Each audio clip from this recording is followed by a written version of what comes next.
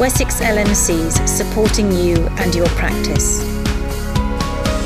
So welcome everybody. It's lovely to see you all for another one of our Practice Manager webinars. My name's Louise Greenwood and I'm Director of Education at Wessex LMCs, and it's very good to be back with you again. So delighted to be joined by Michelle Lombardi and Lisa Harding, our Directors of Primary Care, and Dawn Chalcraft, our Deputy Director of Primary Care. So we'll be recording this, as we always do, as an audio podcast for you to listen to, and we'll also be recording it as a webinar. We've got a couple of bits to show you today, so you'll be able to see those visually if you want to. And we'll put the links in the chat, and we'll put links in on the website afterwards. As ever, please do ask questions. Anything that's burning that you want to know now, related to what we're talking about or not related, anything is fine. We know it is extraordinarily busy, as it always is. You've got lots going on. So there's anything you're thinking, oh gosh, I can't remember, or can you help me with? We'll absolutely help you now if we can, or we will come back to you later, either privately on an individual basis, if appropriate, or to everybody on the website. So I think, Dawn, you're first on today. And of course, we're going to look all about flu, aren't we? So over to you, Dawn. Yes, thanks, Louise. Yes, all things flu. It's the season, isn't it? OK, so firstly, NHS England have updated the requirements. Well, they've not updated the requirements, but hopefully clarified them a little bit on the recording of flu vaccinations by PCN groupings. This is following feedback from practices because there was some confusion about which clinical systems they should or could be using. So a PCN grouping, which is a constituent of practices, will now be able to elect to record flu-only events in either their GP clinical system or on their PCN grouping point of care system. But beware, you can't do it in both because I'm sure you realise it will cause a problem with payments and claims. The system to be used must be agreed and adopted by all practices in the PCN grouping to reduce the burden on post-payment verification work to address any duplicate recordings and payments. So that's a choice there. But that's flu-only vaccination events. The position with regards to the following has not changed. PCN groupings that co-administer flu and COVID must still record their flu and COVID events in the point of care system. So I hope that's hopefully clarified and cleared that up a little bit, because practices had been understandably confused with the merging of the two enhanced services. We're not merging, but if you are going to co-administer two services this year. And moving on, for still all things flu, multiple sclerosis. And this is thanks to a very eagle-eyed practice manager of ours who came to us and said, I think multiple sclerosis is missing from the business rules. And actually, she was absolutely right. And following in touch with the screening and IMS team, they escalated this nationally. And nationally, it has been acknowledged that in the business rules, multiple sclerosis is not included. It should be, but it isn't. The reason they give at the moment is apparently there are so many codes that it could be. There are too many to add in. I'm really not sure why they can't add them all in, but anyway, they say there's too many at the moment at present. So therefore, practices, please, will need to do a local search for all relevant multiple sclerosis coded patients, include them in your calls and recalls. And when you give them the flu vaccination, please code the patient as needing the vaccination or requires the vaccination, as well as then actually giving it. So they need the two. They need the eligibility code, why they're having it. And if you code it as needing it, that's your eligibility, and then giving it. Hopefully, this will ensure that this is picked up for payment. However, I would suggest, and I'm sure you will, practices do check that you have been paid for these each month. And if not, then make a manual claim as soon as possible to make sure you're within the time limits for claims. The national team, acknowledging this, have said they're going to discuss it with Ardens for inclusion of this cohort, but that's for next year, not for this year, unfortunately. And I'm just going to move on briefly now to shingles, if that's okay. There is what's called a shingles eligibility calculator that has very helpfully been put together by the South West Screening and IMS teams. and I've downloaded it and I've used it. And actually, it's very easy to use and very, very helpful. And we've got a link to this on our website, on the Vax and IMS page. If you go and have a look for it, I'm sure you'll find it. But I think we can probably put the link against the podcast when it goes out as well. There's also an email address if you did have any queries about the tool, because it is very complicated, the shingles eligibility, not just this year, but going forward. It's a 5-year plan, isn't it? So hopefully you will all find that really helpful and useful, particularly your nursing teams. And also NHS England have published the SNOMED codes that must be used for recording your shingles vaccination payments. And again, it's a small table, 1, 2, 3, 4, 5, 6 codes on there, 5 codes. That also is already on our Vax and IMS webpage if you want to take a look at what those codes are. And that's all from me, Louise. Lovely. Thank you, Dawn. And thank you very much to the eagle-eyed practice manager who spotted about the multiple sclerosis. That is fantastic. And do please contact, if you see anything like that, I think that's an anomaly. I wonder what's going on with that. Do contact us. And as you have heard, Dawn has got friends in the right places and she can pass it up the line and we can do something about that. So that's really helpful and that's really useful information. Thank you, Dawn. Just a comment come in. I like the idea of a singles recall, perhaps a speed dating night. It's just one comment that's coming, which is just, that's going to amuse. And we just, do you know what? We need to find the joy where we can at the moment, don't we? Because it's just pretty tough out there. So thank you to Dawn. That's really helpful. Lisa, I think we're going to come to you next. PCSE. Thanks, Louise. So we just really wanted to make sure that everybody was aware of the latest PCSE update. So a couple of items to cover. The first one is an update for locums regarding checks ceasing from the 1st of October. So from the 1st of October, all payments made to NHSE for locum pension contributions should be submitted by BACS rather than cheque. Locum A and B forms submitted by post will also not be accepted beyond the 1st of October.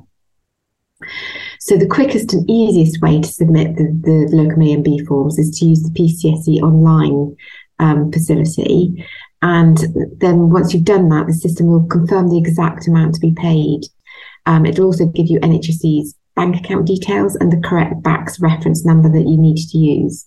They've also asked practices to note that forms can still be sent using the Contact Us form on the PCSE website if that's their preferred route. And we can put those links in the chat. The next update from PCSE was around system improvements for the performers list. So they've implemented a series of improvements in functionality for performer management and performer applications, which will impact applicants, performers and practices. So the first one to be aware of is the removal of approval of level of commitment change. So applicants and performers will no longer have to input any level of commitment, i.e. the number of sessions worked at a practice, as this requirement has been removed. So this means that practices are no longer required to approve any level of commitment changes in the PCSE online system. And the next item was improvements to work items, queues and reporting. So following feedback from practices, the following improvements have been made to work items, queues and reporting. Work items will only show in practice's queue when action is required. Work items that practices have actioned will be cleared from their work queue on the date that they were actioned. Filters have been added to the practice's work queue columns to make navigation easier when action is required. Practices will return to their filtered work queue view, after ICB region actions a task. Practices can view historical cases that have been approved or rejected on PCSE online. Practices can view the audit history of a case when it is approved or rejected by their team. And practices will be asked to provide a reason for rejecting a case. The system will send an email out to the performer and to the ICB or region to inform them of the rejection. And again, there's more information on their performer management user guide and the performer list application guide. So I'll put the links in the chat as well. And the last item is around protected characteristics data collection. So there's a new section of the application form, which GP registrars submit to join the performers list called protected characteristics. So the data requested includes gender, ethnic group, sexual orientation, religion, disability, and country of qualification. This section isn't mandatory. The applicant can choose if they give or reject consent to providing this information. And with regard to existing performers who have yet to submit their protected characteristic data, they will be prompted to provide this information the next time they log in to PCSE online, make changes. But if an applicant or performer wishes to give or retract consent, they can update their protected characteristic permission. So they don't have to, it's not mandatory. So it's really just to make you aware of those. Protected characteristic data cannot be viewed by NHSE if shared by an applicant or performer. So those were the NHSE updates, quite a bit to take in there. So I'll try and put some of those links into the chat so you can see a bit more detail and just to refresh your memories. Thank you, Lisa. That's really helpful. We've just had one query in. So we have a retired GP who has not removed themselves from PCSE. How do we go about getting them removed? Do we know what that is? I think I can see Dawn knows. Dawn. There is a way the practice can actually go on and do, as you might do a joiner, you can also do a leaver. So if the practice goes and makes a GP a leaver, I would expect them to come off your list. You can also, for pension purposes, take them off of the practice estimable pensionable profit form online. But ultimately, as I'm aware, if you make them a leaver or do a leavers form, that should work for you. If it doesn't, come back to us and we'll check out how or what we need to do. Perfect. Thank you, Dawn. And Lisa might have some. It just occurred to me, I don't know if that performer is a partner or not, but they'd also need to inform the ICB so that they're removed from the contract if they're a partner. Good shout. Yeah, that's important. So whoever sent that question in, hopefully that works. If it doesn't, do come back to us. We're very happy to help you work through these things or find somebody else who might be able to help you. So that's good. And we'll put those links in, as Lisa said. Thank you, Lisa. That's really helpful. And thank you, Dawn, for that. So, Michelle, I think we're coming on to you now for a few more items. Thanks, Louise. So my first item is in relation to information that was published in the Primary Care Bulletin on the 7th of September. And this was guidance for practices around direct access for cancer diagnostic services. And these are for patients that potentially don't quite meet the criteria for cancer referrals. But I think a lot of the research identifies that patients who identified as having cancer come through a slightly different route than the 2-week wait. So there is variability across the area around how this is being implemented, and they acknowledge that in the guidance. And there's phase 1, which was launched in November last year, and enables general practice to directly access requests to CT scans, ultrasounds, or brain MRIs. There is also a phase 2, which is intended to begin a bit later on this year, which will support ICBs to offer a wider range of direct access, which could include spirometry and pheno. So it's really just to highlight there's this guidance available for general practice and particularly GPs to directly access cancer diagnostic tests. I believe that the guidance has been produced with contributions from the Royal College of GPs and the BMA. So that was the first item. I do have a few to go through. So the next one is in relation to Vaccinims update. So it's really just to highlight for the clinicians that there is a new poster that UCSA has updated from the 1st of September and provides information for patients with uncertain or incomplete immunisations. The poster is really helpful. It talks you through the steps that you need to take and what potentially might need to be offered. So really just to highlight that poster is available and you may want to download. And as we said, we'll pop the links of these into the chat for practices to access. My next item relates to organ and blood donation, and really just to remind practices that since October 2021, patients are able to record their preferences around this, and actually to check your GMS1 forms, because I think prior to this that would have been a question that was asked of patients. to inform the practice of? Well, actually, I don't think practice can do anything with that information. It needs the patient to go on to the appropriate link and the appropriate website to identify their preferences. And I think there's just some concern that if practices are continuing to collect this information, that it's not getting where it needs to be. So it's a request for practice to check their registration forms and to make sure they've got the most up-to-date version that provides the links. I know that we've got a suggested registration form on our website, which I know that we're also working through updating. But it is already updated around the blood and organ donation. So it's really just to make practices aware that just to review your GMS1 form around this information.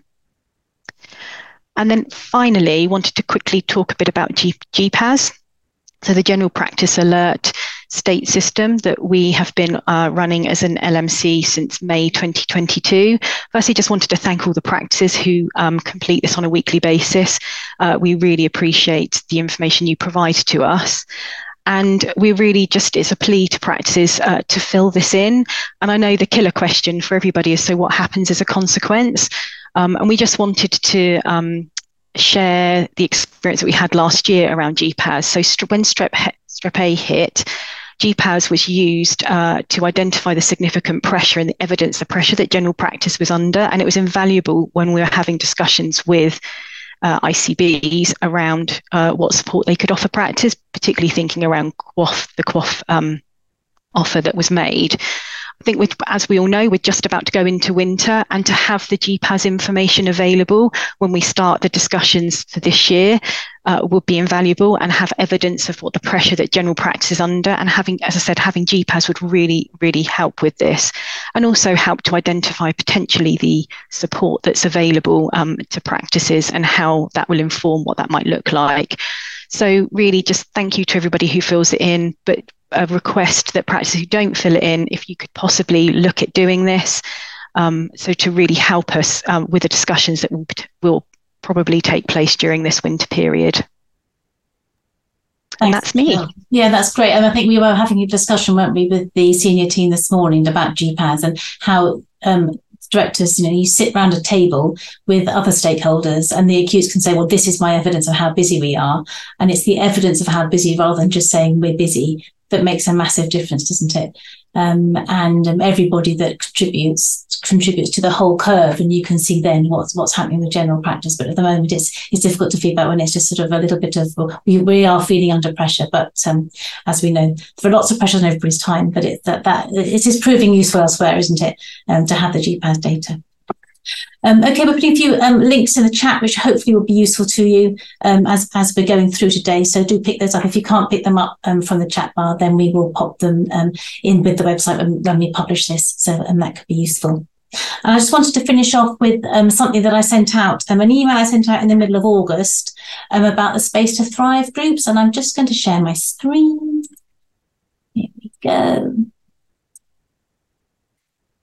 So hopefully that's working for all of you. Okay. So just to say that I sent out an email in the middle of August asking any of you if you'd like to join up with some professional support networks with other managers in your area. We're conscious that many manager meetings actually have stopped since COVID, and they haven't really started again. Or if they have started, they've started in a different format. So I'm not going to bother reading the slide. You can read the slide, but one of our practice manager supporters will facilitate each of the groups. Some will meet virtually, some will meet face-to-face, and some do a mixture of both.